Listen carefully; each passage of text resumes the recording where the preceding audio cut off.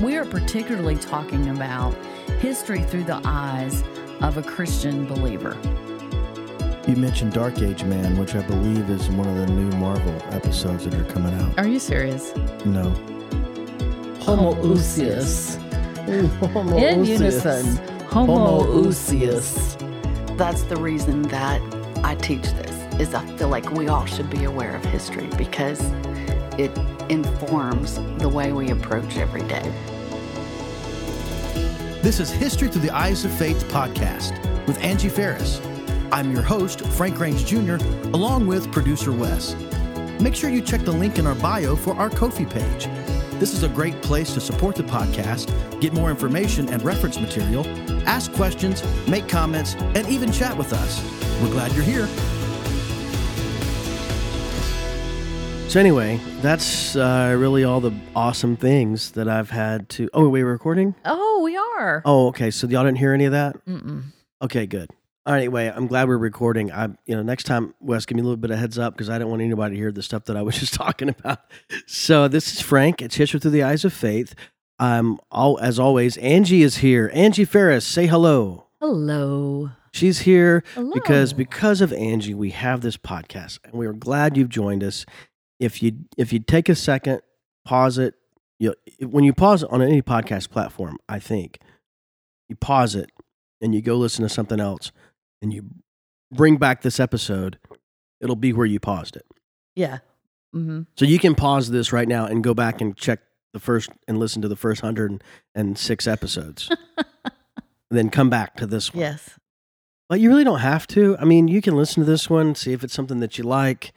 We're talking about history. We're talking about history from the perspective of a Christian believer. You might have gotten that in the intro thing. You might have. And we're now around the 1400s, somewhere in there. Yeah, well, 13. Like, we're still at the end of the 13th centuries, right? Because we left off with Thomas Aquinas, and he's in the late 13th century. And we're just talking about the impact that the Christian faith has on history and how we're all connected. And when we get to present day, there will be I would change it up just a little bit. Change it up. We're talking about history and how you see it through the lens of Christian faith, not just the impact that Christian faith has. Well, we're talking about Christian faith has influenced history, but it's more. We're talking about more than that. Yeah, I'm just saying, if you're listening to this episode, this podcast for the first time, that's what you're getting into. However, go ahead. There's a lot of fun though. There's a lot of fun. Like that's what I'm saying. That's what you're getting into. But we don't jump right into that. We like to talk about other stuff first. And we've been, we did get one review from all of our many listeners. No, hey, there's a thing on Spotify now. If you listen on Spotify, or if you're not listening on Spotify, go over and check it out. And it might be any platform, but there's a question and answer on every new episode. There's a place where they can send in questions and comments on the episode. Is that happening at all? Yes. So you can go back and look. No, for us? Yes. But it's mostly people we know, but they're doing it. Okay. It's still there. They're commenting. We have got at least 4 listeners that are more than 4 listening to this. Since we're talking about that, we do have, here's what happened. All right. So we took a break last year, guys. Like, we were off for several months. And what happened it was after we released episode 100, we went on a break for several months. Longer than a hiatus. Anyway. What happened then was we picked up all these listeners and they went back and listened to all the episodes. So we essentially got all the episodes up in numbers for us, okay, going up. But now all of those current listeners don't have a backload, right? So we need new listeners to go back and listen to the new ones too. Mm-hmm. So share. I started my new job last week. Yeah. And he said, "What do you got going on this weekend?" I said, "Well, I'm hosting a podcast. My sister has a podcast. I host it, and we're recording on Sunday." "Oh, what is it?" I shared with him what it was. He wrote it down. He pulled it up on his phone. He said, "Is this your logo?" I'm like, "Yeah, that's it." He said, "Well, I walk every day. I'll listen to it." Cool. So Yeah, and I've shared it with, so I noticed we have picked up a few new listeners, but our episodes, we also haven't regained everybody that was listening before the break. But we have done nothing on social media since the break either. And Dozens of listeners. So we're going to work on that too. There's several different options that we could talk about another time, but we're building our catalog. It's okay. It's there. But what I was We've going got to say stuff. is when we get, like right now we're in the 1300s, late 1200s, early 1300s. When we get to, there's more things that happen in history. Obviously, we have more data, we have more records than we do in the 500s and 700s and 800s, right? Mm-hmm. So it'll get more dense in content. And it has. We've been in the Middle Ages for a long time. Yes. But at some point, there will be a, I don't know, I can't say volume, I can't say record. There will be data that is in the form of a audio podcast that future generations can listen to from us. Yes. It goes all the way Right. to whenever we don't do this anymore. Yeah, I think it's pretty cool. But Our descendants. our descendants. So Someday our great grandkids are going to go, oh, I had a great grandparent that had a podcast. Where is it? Isn't that crazy? that is weird. Because I can listen, we share the same grandfather. We can listen to recordings of our grandfather singing Oh, that's right. Yes. in the 30s. But I don't know if I ever 40s. have. I think I have. Like it's on YouTube. You can pull it up. Oh, wow. Cool. But but our step uncle claims that's not him. Oh, is that the, anyway, that's a side story. Yeah. Claims that it's a recording of that quartet. But he wasn't in it. But at he the wasn't time. in it at that time. Yeah. Even though it states that on the YouTube Yeah, thing. yeah. But whatever. But I want to. And there's lots of video and audio evidence of our dad. Yeah. That's kind of cool. Yeah. So it's a generational thing now. Yeah. Someone said to me that I'm a third generation entertainer, Yeah. which I am. I am too. You are third generation entertainer. And Wes is a fourth generation entertainer. Yes. But I want to bring this up for just a couple of minutes before we go into the content. Yeah. We talked 9 days ago. We were on the phone together on our father's birthday because I said that I had just found out that you had listened to Who Killed JFK podcast. Yes. So if you're on any podcast platform, you can search Who Killed JFK. And there was a podcast that came out on November the what? What was the 60th anniversary? Oh, is it the 22nd? I think it is. It might be the 23rd Yeah. of November. Oh, it came out that day? Yeah. No, it came out before that. Because I'd listen. Anyway, we won't get into it. It came out last fall for sure. It came out in November. Yeah. Rob Reiner produced it. It's a podcast. It's very well done. I listened to it. I think it's 8 episodes, 8 or 9. I didn't know Angie was listening to it. And I didn't know that we shared an interest in that. Yeah. And so I'm excited to talk about it. We don't talk about it very much right now, but the listeners can go listen to it if they want to. Not right now, but you can whenever. Or you could. If you pause it, you come back, listen to this. It's very interesting. But it's so many names and so many backstories. Yeah, you need to listen. I want to go back and listen to it again because I'm familiar with the story. There wasn't a whole lot in there that I'd never heard before, but I'd heard it in pieces from lots of different places. So the way it was put together was amazing. The thing that I did not know, it might have been brought up in the movie by Oliver Stone, JFK, but at some point in my consumption of the JFK assassination and conspiracy theories surrounding it, I discarded all of that movie, Oliver Stone's movie. I just thought, Yeah, because there was a lot in it that was made up, what do they call that? artistic License. Yes. License. And Yes. so I just kind of threw all of it out Yeah. and thought, when I saw the movie in my early 20s, I was bought in 100% because I took away everything in that movie as to be true. Yeah. So then when I found out a lot of it was not true and just created to give you a certain feeling, I threw the whole thing out.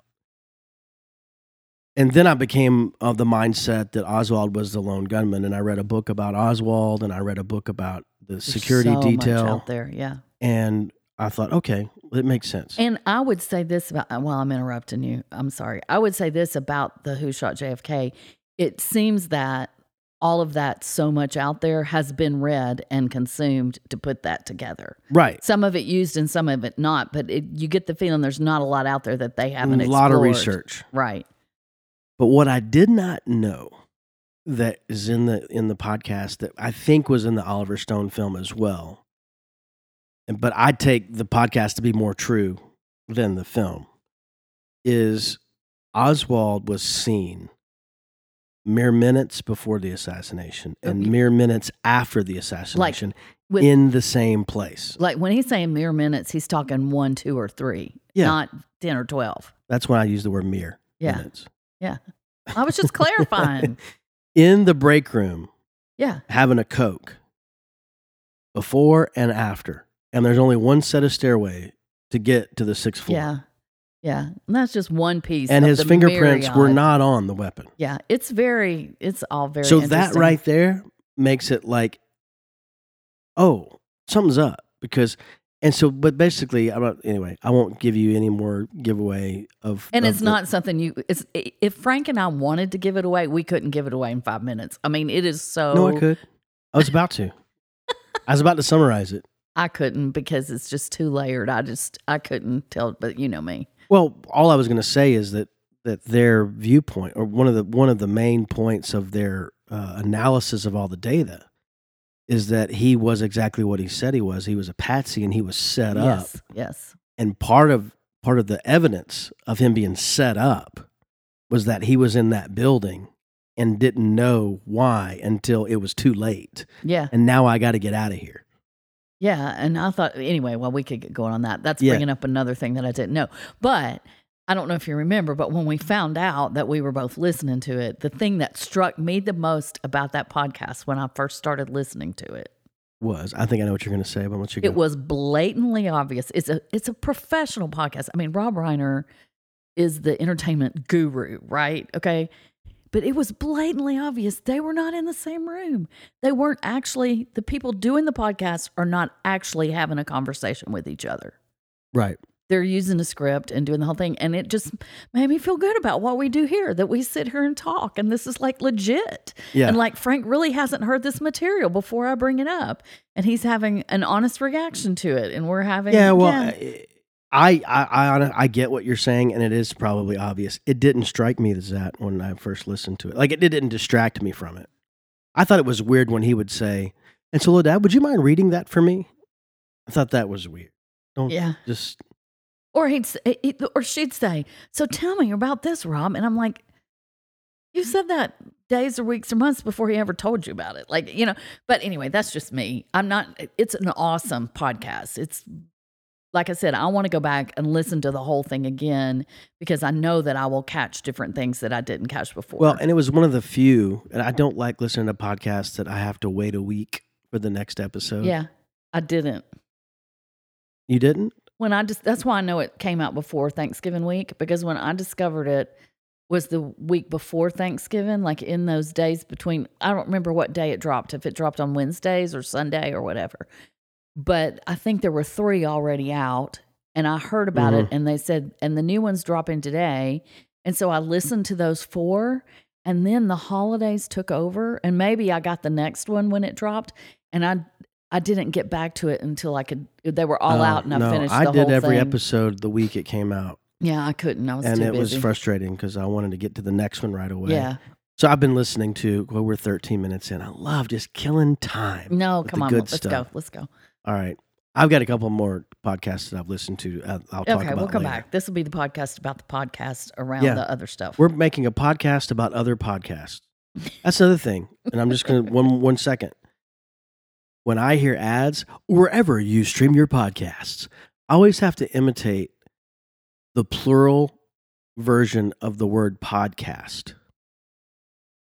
Podcasts. It's such a weird pronunciation. It is. And I like to hear how people say it. Wherever you get your podcasts. What it reminds me of is when I say the plural of the word sect. You have to say sexts. You can't say Sect. sex. You have to say Sex. sexts. Sex. Sex. Podcasts. Podcasts. It's just always wherever you stream your podcast. It's what I think of every time somebody says it. Because you gotta. English is so weird sometimes. Oh my gosh, I've got the best thing that goes with English is so weird. That's for another time. Okay. Save it. English is so weird. Okay, so We'll save that. all right. So we ready to jump in? Yeah. So who were we talking about? Thomas Aquinas, the Thomas son Aquinas. of the Duke of Aquino of Italy, Yeah, and he wasn't born with a silver spoon in his mouth. and then he ran And he away. became a Dominican monk. And then he left the Dominican monasticism and went to the University of Paris. He might have still been a practicing monk and just decided to go to the university. And people made fun of him for being so slow in his speech and taking long pauses when he spoke, but became one of the 5 most impactful theologians, Christian and non-Christian, of history. Just impactful people in history, period. People in history. So you got Elvis, Jesus, Thomas Aquinas, Augustine, Joe Rogan,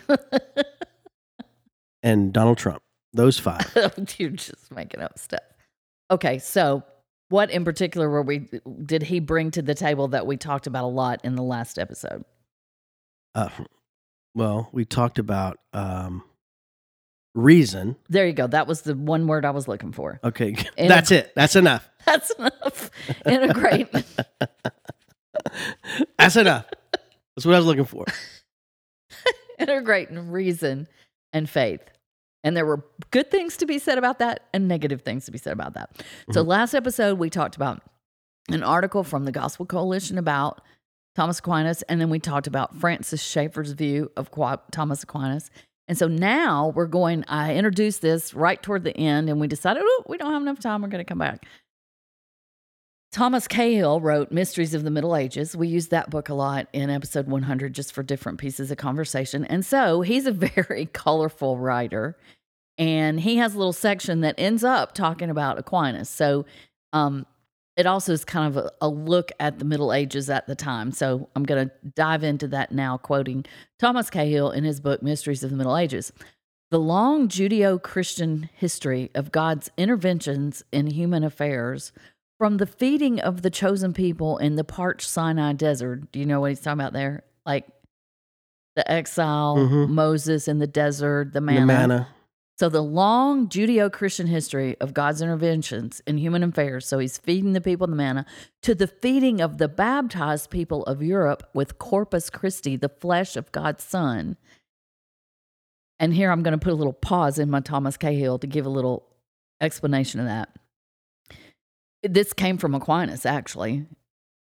He had a lot. We briefly touched this in some of the stuff that I brought last time, but he had a lot to say about communion, about the Lord's Supper, about the Eucharist, about what's called transubstantiation, where the body and blood of Christ, the wine and the bread actually become the body and blood of Christ, which is a still held belief in the Catholic tradition, and that comes from Aquinas, okay? So that's what, when Cahill says here, from the feeding of the chosen people in the parched Sinai desert to the feeding of the baptized people of Europe with Corpus Christi, the flesh of God's Son, that's what he's referring to, okay? Right, I was going to say that. That's what I thought it meant, was the sharing of communion. Yeah, but not just like a Protestant idea of communion.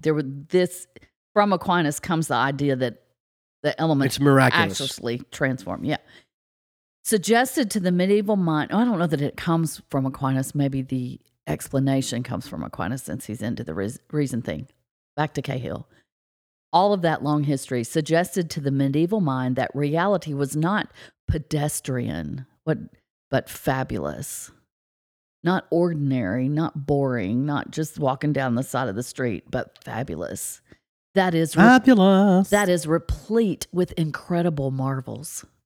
Medieval lives may have been, by our standards, prosaic and predictable. I told you this guy likes words. But medieval imagination, the lens through which medieval men and women viewed the world, gave its viewers a more lively and grand account of reality than anything. So there's this huge medieval imagination. There's this huge, that's one thing. If you live in the time of reason, you're not much into imagination and fantasy. And our daughter loves to read fairy tales. And most the fairy tales written in a medieval time period, right? Like all of this huge imagination. So all along that time, there's this idea that the medieval mind that was not pedestrian but fabulous, okay? Nonetheless, the wave that emanated from Thomas Aquinas intellectualized Europe. The wave intellectualized, the subject is wave, the verb is intellectualized Europe beyond any surge previously known, drawing the attention of all to the primacy of human reason in the struggle to come to terms with human experience. That's his summary sentence about Aquinas, okay? Bringing to the forefront the reason. Yeah. And more than any other time in history. It intellectualized Europe beyond any surge that had happened before. Okay? Not even God's revelation, filtered through Scripture and the Church, could replace reason's role in tackling and settling questions. This is an interesting point, since even God's revelation must be approached, absorbed, and digested by human reason. So essentially, it's raising the reason up above all of it, because even the revelation has to be digested by the human reason. This is the point that Schaeffer said was dangerous. And Cahill's making it right here. Just as the five senses are the mind's windows on the world, the individual mind's reasoning capacity must be for each one of us the final interpreter of the extraordinarily diverse and often confusing data that the senses supply us with. So anything we're taking in has to come from our reasoning. So the final interpreter is the reasoning. So now the reasoning has been moved above. This is what people said would happen. Mm-hmm. Such a philosophy must necessarily reduce the role of revelation and of church in the lives of those who subscribe to it. Thus, the 21st century. Yeah.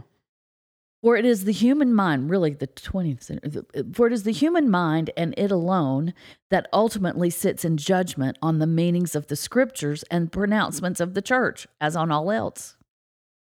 So he's making the point. Reason, quote, reason in a human being, reason, Thomas, he's quoting Thomas now, is rather like God in the world. And here's Cahill's explanation of what Thomas means when he says that. Just as it is God who animates the world and its myriad manifestations and enables them to function, so reason animates the human being and enables him to function. Reason, therefore, is what gives human beings their link to divinity. For it is the possession of reason that makes us most like God. Now, that was me quoting Cahill. I don't think that's accurate. I don't think it's completely inaccurate, but I don't think we raise reason up that high. I've never thought about that. Your ability to reason, he's saying your ability to, Aquinas is saying, Cahill is saying that Aquinas is saying that the ability to reason is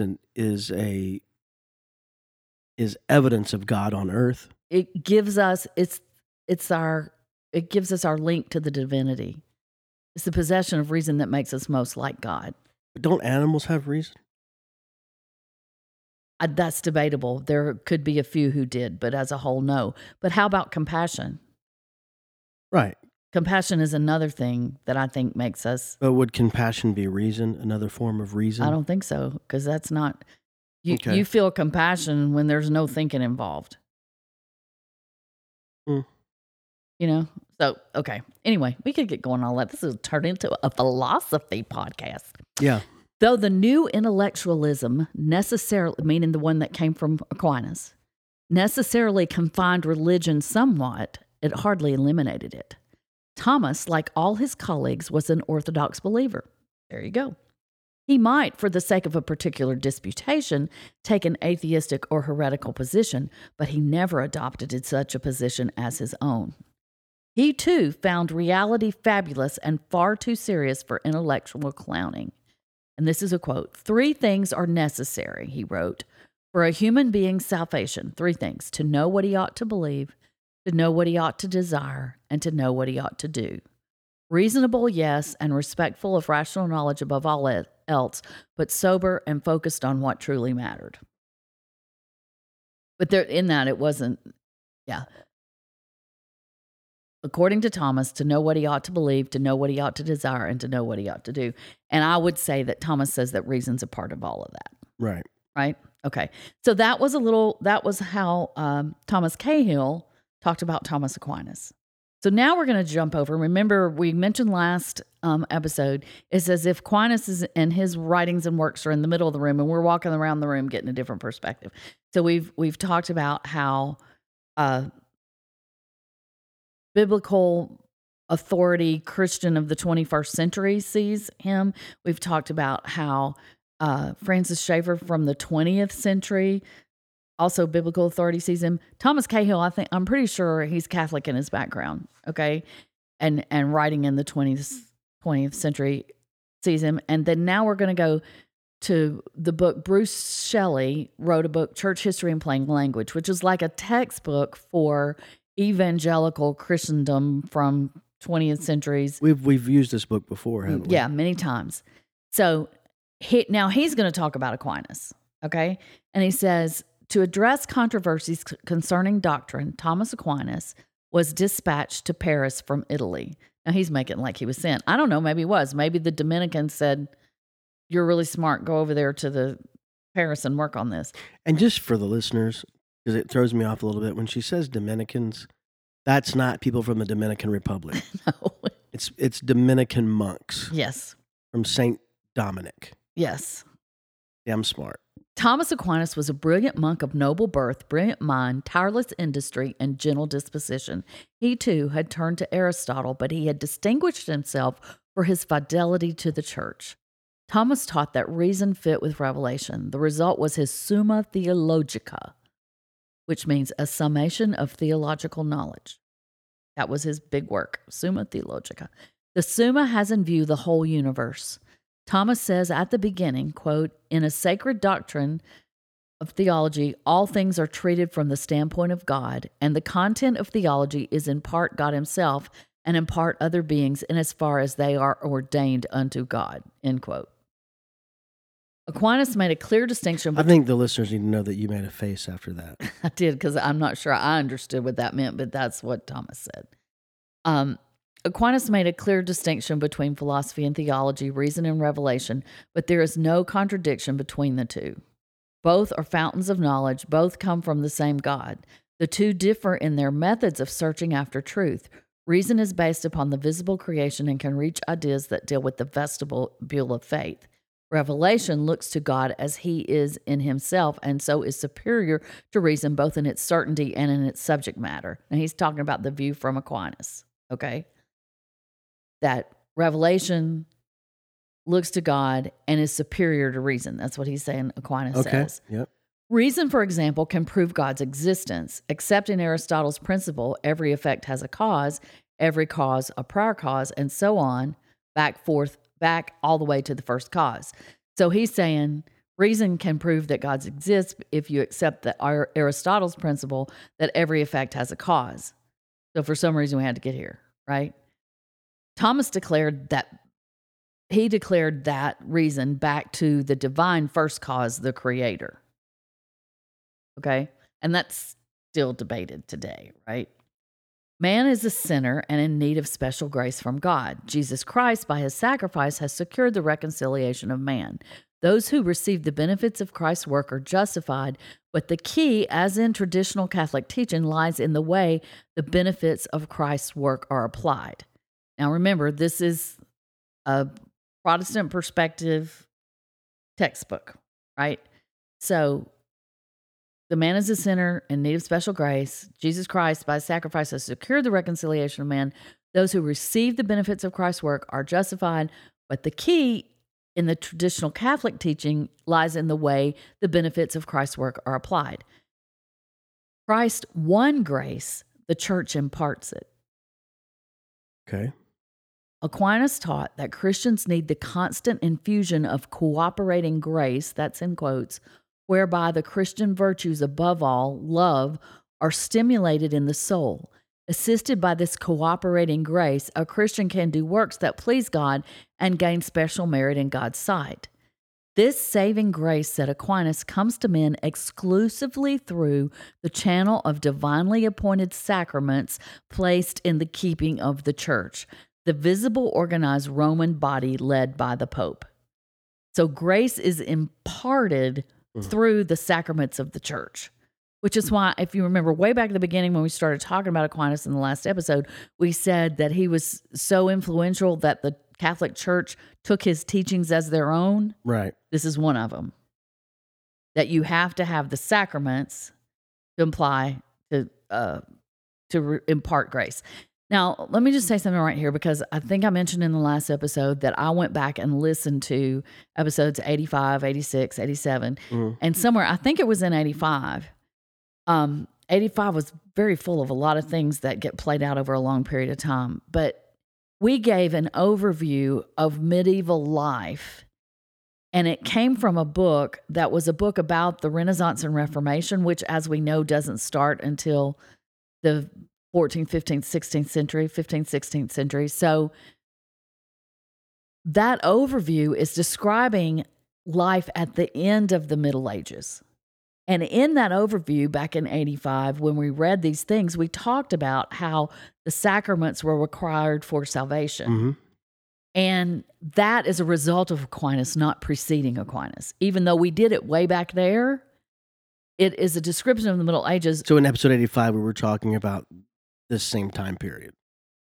Sort of. We were laying all this, we were getting ready to talk about the Crusades. And so I was having to lay all this framework to get us in the mindset of the Crusades. But there were things in that description of the Middle Ages that occurred in 900, and there were other things that occurred in 1,000 or 11,000 or 1,200 or whatever. This piece about the sacraments comes from Aquinas, so that's at the end of the Middle Ages. Okay, or toward the latter part, all right? So, once again, I'm going to read that. Christ won grace, the church imparts it. This saving grace, said Aquinas, comes to men exclusively through the channel of divinely appointed sacraments placed in the keeping of the church, the visible organized Roman body led by the Pope. So convinced was Aquinas of the divine sanction of the papacy that he insisted that submission to the Pope was necessary for salvation. Okay? Aquinas followed Peter Lombard, who had written the standard textbook for theology, in holding to the 7 sacraments: baptism, confirmation, the Lord's Supper, penance, extreme unction, marriage, and ordination. And we talked about all those way back then. I don't remember the 7 sacraments. So we'll say them again. Baptism, confirmation, the Lord's Supper. Now, if you don't know what confirmation is, that's when baptism happens at infancy in the Catholic tradition, in this tradition from Aquinas, and was happening at infancy in the Middle Ages, even before Aquinas. Confirmation is when the confirmand, the young person is able to take a statement of faith themselves, okay? The Lord's Supper is communion, which is not available to you until after you've been confirmed. It has to be done on the regular. Penance are acts that you do for cleansing of sin or forgiveness of sin that's assigned to you by the priest to whom you confess. Extreme unction is the last rites at death. Marriage, joining of man and woman, and ordination, going into the priesthood. Okay? So those are just 7 sacraments, but all not required. Well, it wouldn't make sense. The same people that are getting married can't be the same people that are getting ordained, right? And so I don't know the specific teaching on everybody has to be married or ordained, if that's a case or not. I don't know. But I know baptism, confirmation, the Lord's Supper, penance, and extreme unction would all be necessary. Okay? Right. So there is nothing new in this. It has been said many times before, but Thomas set the traditional teachings of the church in a grand, almost cosmic framework. Like the Gothic cathedral, his system aimed at a perfect harmony between the aspirations of man and the light of God's truth. It provided the papal monarchy an impressive supernatural view of this world and the next. So that's the last of our information to bring to the table on Thomas Aquinas. So do you think you've got an idea of why he was one of the most influential thinkers in history? I do, because, well, instrumental thinkers, I'll also see him as a pivotal in the Christian faith Yeah. more than, But but reason on its own right. is Right. And Christian, non-Christian. what we haven't completely laid out yet, because we're not completely there in history, although we've laid all the foundation stones and we've started building the structure. And I think you can tell what it's going to be. I think if somebody's paying attention, they can see.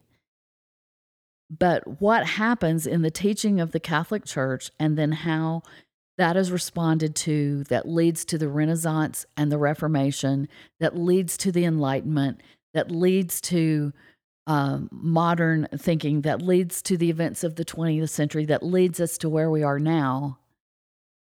This sets the stage for all of that.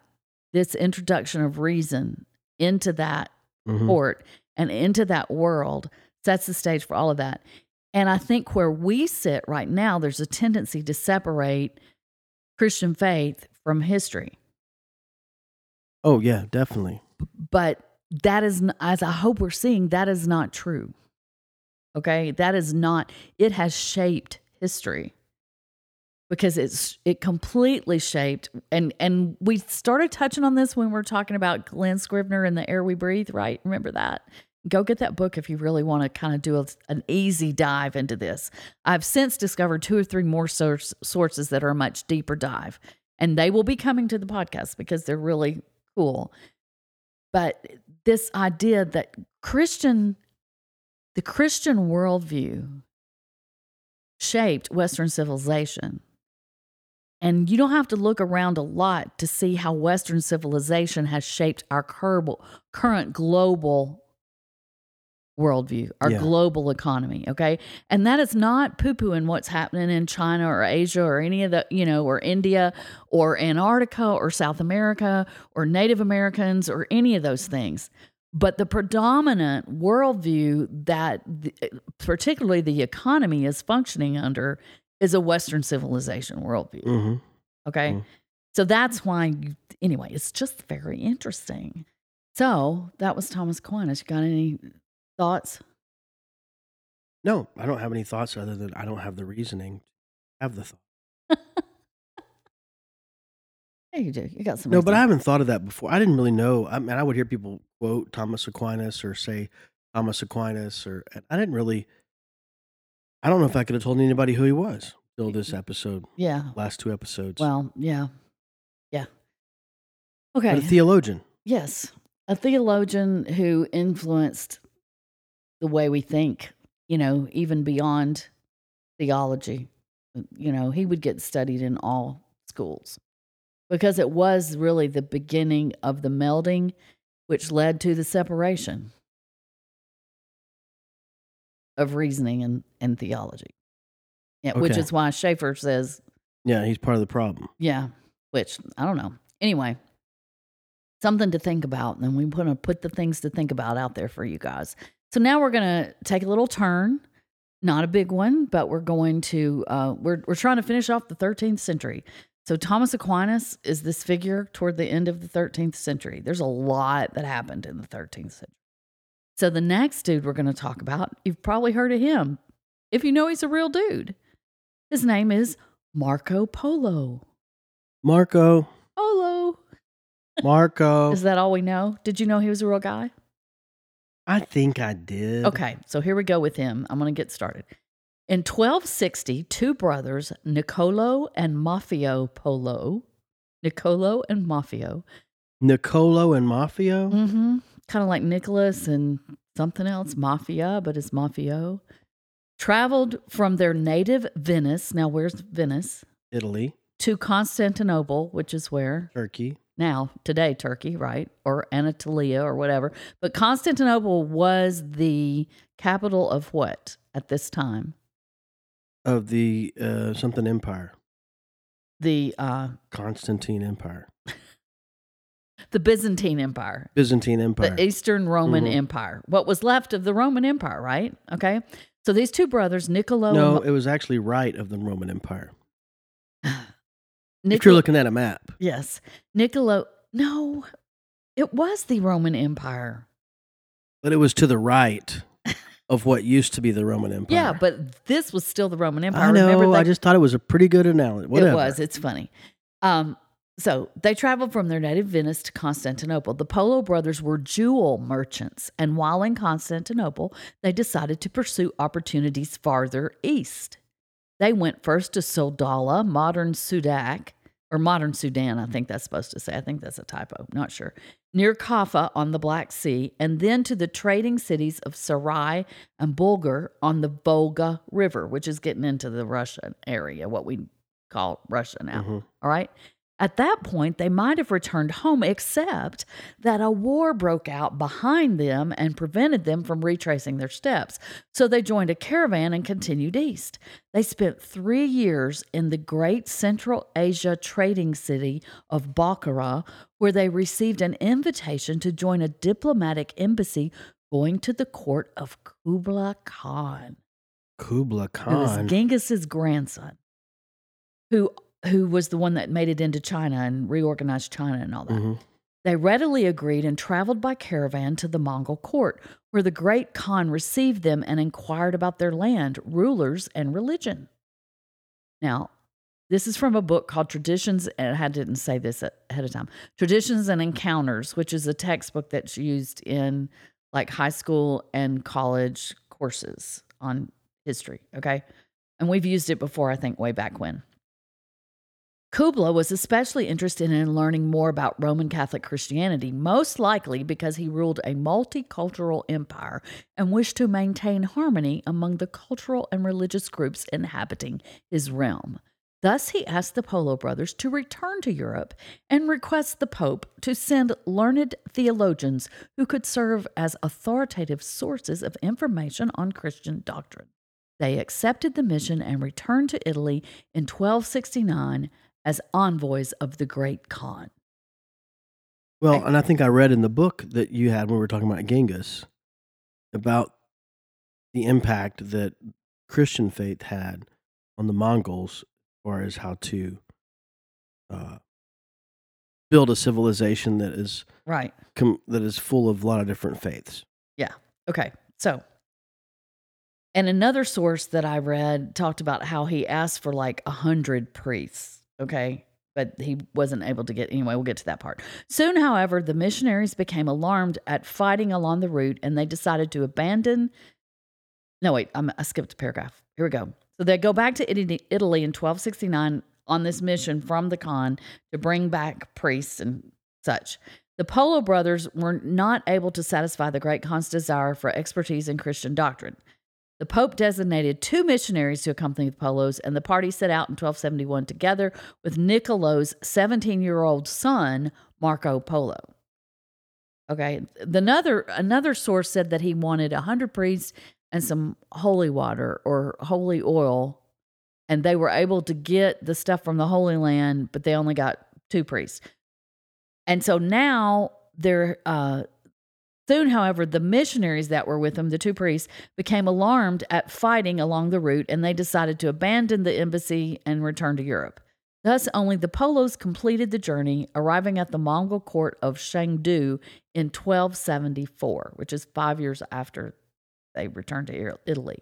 Although they presented Kublai with presents and letters from the Pope rather than the requested missionaries, the great Khan received them warmly and welcomed them to his court. When they returned to China in 1271, 17-year-old Marco had accompanied them. Now, this is going to it repeated that sentence because I'm going to a different part in the same book. Okay? Okay. The great Khan took a special liking to Marco, who was a marvelous conversationalist and storyteller. Kublai allowed Marco to pursue his mercantile interest in China and also sent him on numerous diplomatic missions, partly because Marco regaled him with stories about the distant parts of his realm. After 17 years in China, the Polos decided to return to Venice, and Kublai granted them permission to leave. They went back on the sea route by way of Sumatra, Ceylon, India, and Arabia, arriving in Venice in 1295. An historical accident has preserved the story of Marco Polo's travels.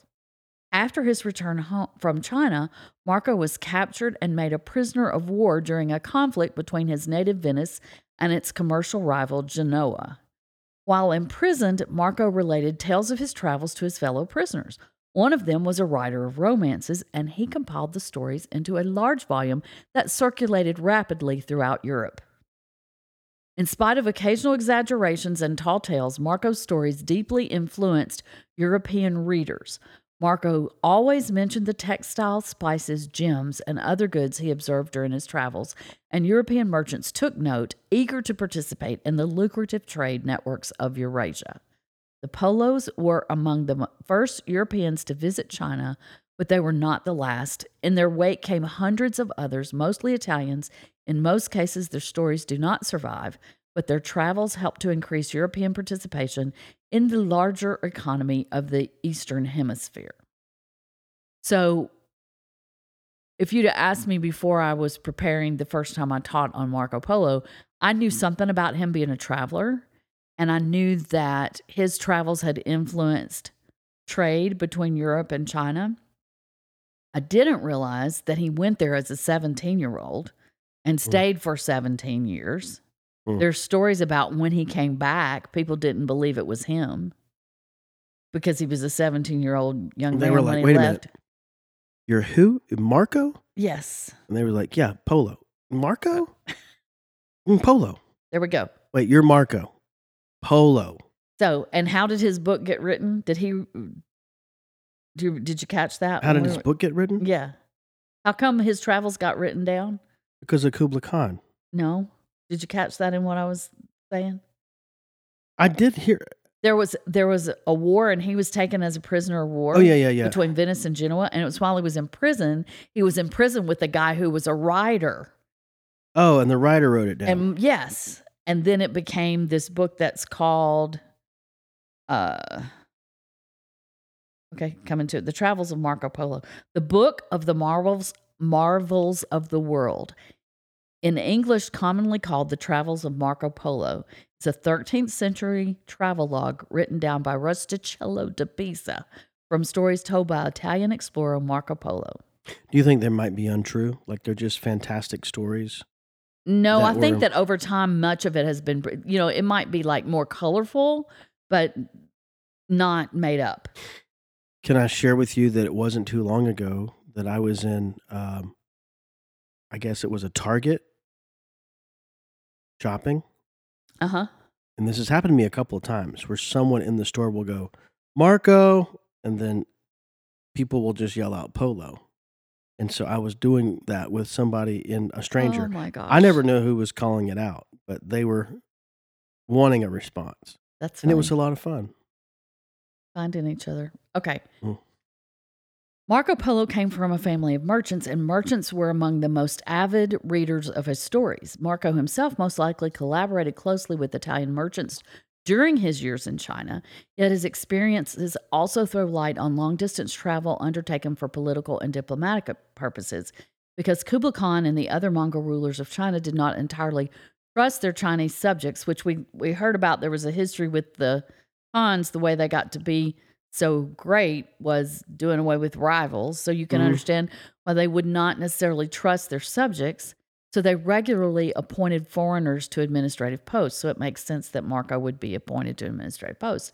In his account of his travels, Marco reported that Kublai appointed him governor of the large trading city of Yangzhou. In addition, he represented Kublai Khan's interest on diplomatic missions.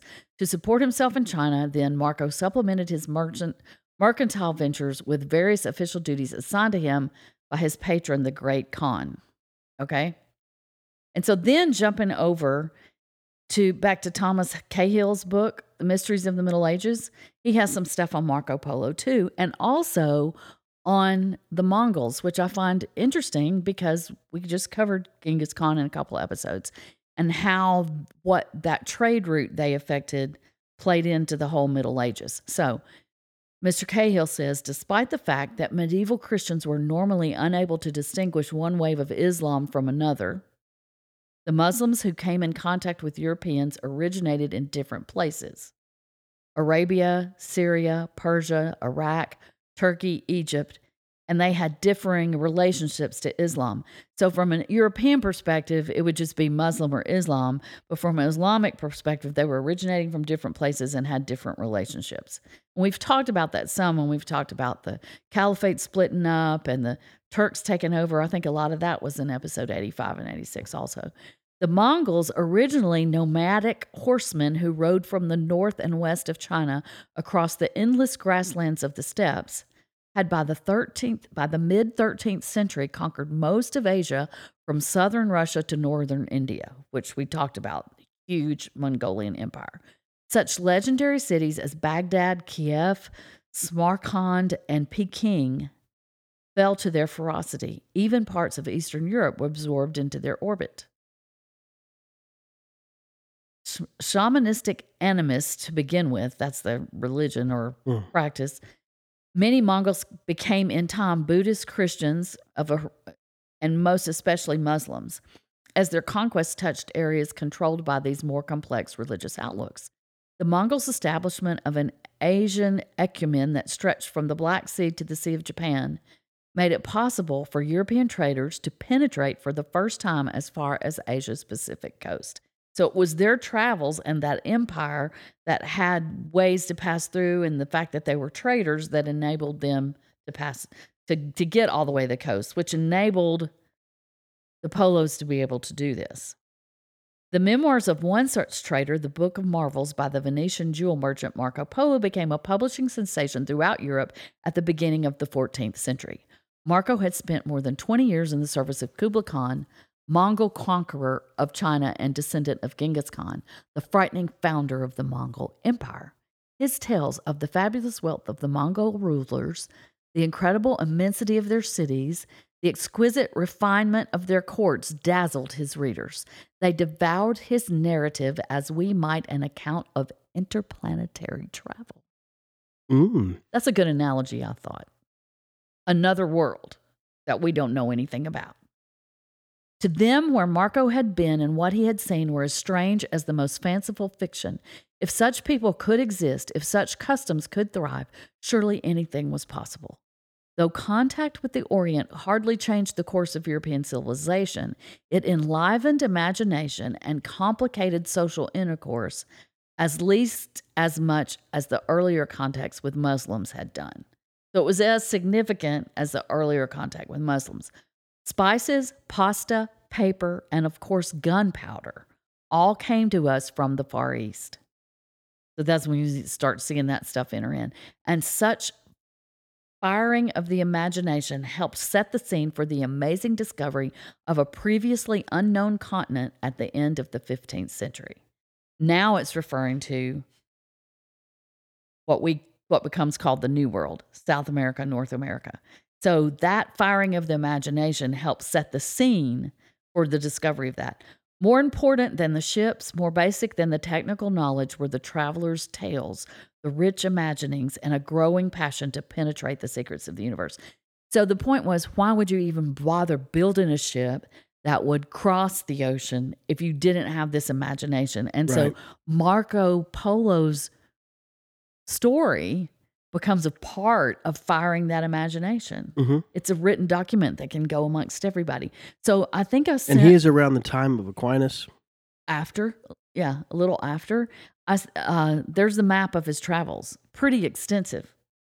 If you look at that, you're looking at... So he covered all of everything that had not been discovered yet. I mean, he covered everything that had been discovered. There's nothing that's to the right of Japan or to the left. Yes, so our map is starting with Italy on the far western side of the map. So Europe and Africa is not even in that map. Italy's up in the top left corner. There's Venice. And so he leaves Venice and goes down and through and across Arabia and down through India. No, that trip he goes back up. Anyway, he ends up covering outlining through the steppes all the way over to the Pacific Ocean on the coast of China and Japan, down through all of China and around across the sea where Singapore and all of that is down in there over to India and then back up all along the coast of India back through what is now Iran up all the way back up to Italy. It's pretty crazy. I wonder what explorers thought about if you just went the other direction. Like, we're going to learn all about that when we get to the Age of Discovery, which gets closer every day. And then there's some so interesting things about that, about why they didn't go the other direction and what happened and all that. Anyway, it's really cool. So that's a picture of his travels.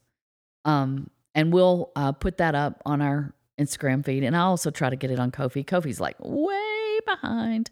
So anyway, I think we still have probably another 10, 15 minutes. That's another side story. Okay. Man, I'm just checking in for this episode because we had a little pause. Yeah. So, because that's good, because the other thing I have to bring to the table on Marco Polo is an actual excerpt from his book. Oh, the Marvels. Yes. So this is from the chapter, this would be 24, if I'm reading my Roman numerals correctly, called How the Great Khan causeth the bark of trees made into something like paper to pass for money all over his country. The Kublai Khan did that first? I didn't look up money? if he was first, but the way Marco's talking about it, I think it was a new deal. So this is in his voice, right? Written down by the other two. It's going to be in your voice, I hope. Yeah, it's my voice, but you know what I mean when I it's say from that. His no. It's an excerpt from his book. Okay. Now that here we go, Marco. Now that I have told you in detail of the splendor of this city of the emperors, I shall proceed to tell you of the mint which he hath in this same city, in which he hath his money coined and struck, as I shall relate to you. And in doing so, I shall make manifest to you how it is that the great Lord may well be able to accomplish even much more than I have told you or I am going to tell you in this book. For tell it how I might, you never would be satisfied that I was keeping within truth and reason. The emperor's mint then is in this same city of Cambaluc, and the way it is wrought is such that you might say he hath the secret of alchemy in perfection, and you would be right, for he makes his money after this fashion. He makes them take of the bark of a certain tree, in fact, the mulberry tree, the leaves of which are the food of the silkworms, these trees being so numerous that whole districts are full of them. What they take is a certain fine white baste or skin, which lies between the wood of the tree and the thick outer bark, and this they make into something resembling sheets of paper, but black. When these sheets have been prepared, they are cut up into pieces of different sizes. The smallest of these sizes is worth a half tournesol, the next a little larger, 1 tournesol, one a little larger still is worth half a silver groat of Venice, another a whole groat, others yet 2 groats, 5 groats, and 10 groats. There is also a kind worth 1 benzant of gold, and others of 3 benzants, and so up to 10. All these pieces of paper are issued with as much solemnity and authority as if they were of pure gold or silver, and on every piece a variety of officials whose duty it is have to write their names and to put their seals. And when all is prepared duly, the chief officer deputed by the Khan smears the seal and trusts it to him with vermilion and impresses it on the paper so that the form of the seal remains printed upon it in red. The money is then authentic, and anyone forging it would be punished with death. And the Khan causes every year to be made such a vast quantity of this money, which costs him nothing, that it must equal in amount all the treasures in the world. With these pieces of paper made as I have described, he causes all payments on his own account to be made, and he makes them to pass current universally over all his kingdoms and provinces and territories, and whithersoever his power and sovereignty extends. And nobody, however important he may think himself, dares to refuse them on pain of death. And indeed, everybody takes them readily, for wheresoever a person may go throughout the great Khan's dominions, he shall find these pieces of paper current, and shall be able to transact all sales and purchases of goods by means of them just as well as if they were coins of pure gold. And all the while they are so light that 10 benzants worth does not weigh 1 golden benzant. Furthermore, all merchants arriving from India or other countries and bringing with them gold or silver or gems and pearls are prohibited from selling to anyone but the emperor. He has 12 experts chosen for this business, men of shrewdness and experience in such affairs. These appraise the articles, and the emperor then pays a liberal price for them in those pieces of paper. The merchants accept his price readily, for in the first place, they would not get so good as a price from anybody else, and secondly, they are paid without any delay. And with this paper money, they can buy what they like anywhere over the empire, whilst it is also vastly lighter to carry than on their journeys. And it is truth that the merchants will several times in the year bring wares to the amount of 400,000 bezants, and the grandsire pays for all in that paper. So he buys such a quantity of those precious things every year that his treasure is endless, whilst all the time the money he pays away cost him nothing at all. Moreover, several times in the year, proclamation is made through the city that anyone who may have gold or silver or gems or pearls, by taking them to the mint, shall get a handsome price for them. And the owners are glad to do this, because they would find no other purchaser give so large a price. Thus, the quantity they bring is in marvelous, though those who do not choose to do so may let it alone. Still, in this way, nearly all the valuables in the country come into the Khan's possession. When any of those pieces of paper are spoilt, not that they are so very easy, they are very flimsy either, the owner carries them to the mint, and by paying 3% on the value, he gets new pieces in exchange. And if He's getting some details here. And if any baron or anyone whosoever hath need of gold or silver or gems or pearls in order to make plate or girdles or the like, he goes to the mint and buys as much as he lists, paying in this paper money. Now you have heard the ways and means whereby the great Khan may have, and in fact has, more treasure than all the kings in the world, and you now know all about it and the reason why. We know a lot about it. But I just found that I had a hard time finding an actual excerpt from the book. Mm-hmm. So when I found this one, I thought that was so interesting, because he is explaining to people who have no or little concept of paper money how it works over there. Yeah. And it's very clear who is benefiting from this. Well, Yeah, the guy that's making the money. but there's benefit too, because I don't have to keep my bars of gold or my pearls locked up on my property and worry about it. I just go trade them in for money. Like, we are so used to that. That is so much the way we think. The money itself is the value to us. Yeah. But in their place, it's the treasures that the money represents. Now, if something happens to your money, you got to pay 3% to get it replaced. I was That's doing a little searching on the history of paper money. Uh-huh. Well, I'll go back to this is talking about the history of like banknotes or something that stood for money. So it goes back to leather. They were made out of leather. Have you found the paper part? Yeah, well, it says here in China, which is near where you're talking about. No, it is where we're talking about. That's China. During the Han Dynasty, promissory notes appeared in 118 BC and were made of leather. Rome may have used a durable, lightweight substance as a promissory notes in 57 AD, which have been found in London. However, Carthage was purported to have issued banknotes on parchment or leather before 146 BC. Hence, Carthage may be the oldest user of lightweight promissory notes. The first known banknote was first developed in China during the Tang and Song dynasties, starting in the 7th century. Its roots were in merchant receipts of deposit during the Tang dynasty, 618-907, as merchants and wholesalers desired to avoid the heavy bulk of copper coinage in large commercial transactions. During the Yuan dynasty from 1271 to 1368, which is now, banknotes were adopted by the Mongol Empire. In Europe, the concept of banknotes was first introduced during the 13th century by travelers such as Marco Polo, there you go. with European banknotes appearing in 1661 in Sweden. Isn't that interesting?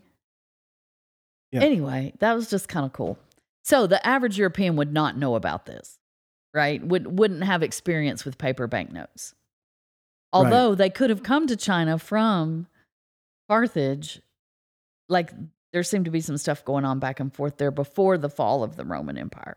Yeah, but it wasn't necessarily paper. Yeah. Anyway, thought that was cool. That's Mr. Marco. Let's make some paper money. It's just, yeah, and yeah, see, I thought that was interesting too, because there's certain officials that had to have their signature. What does our money have on it?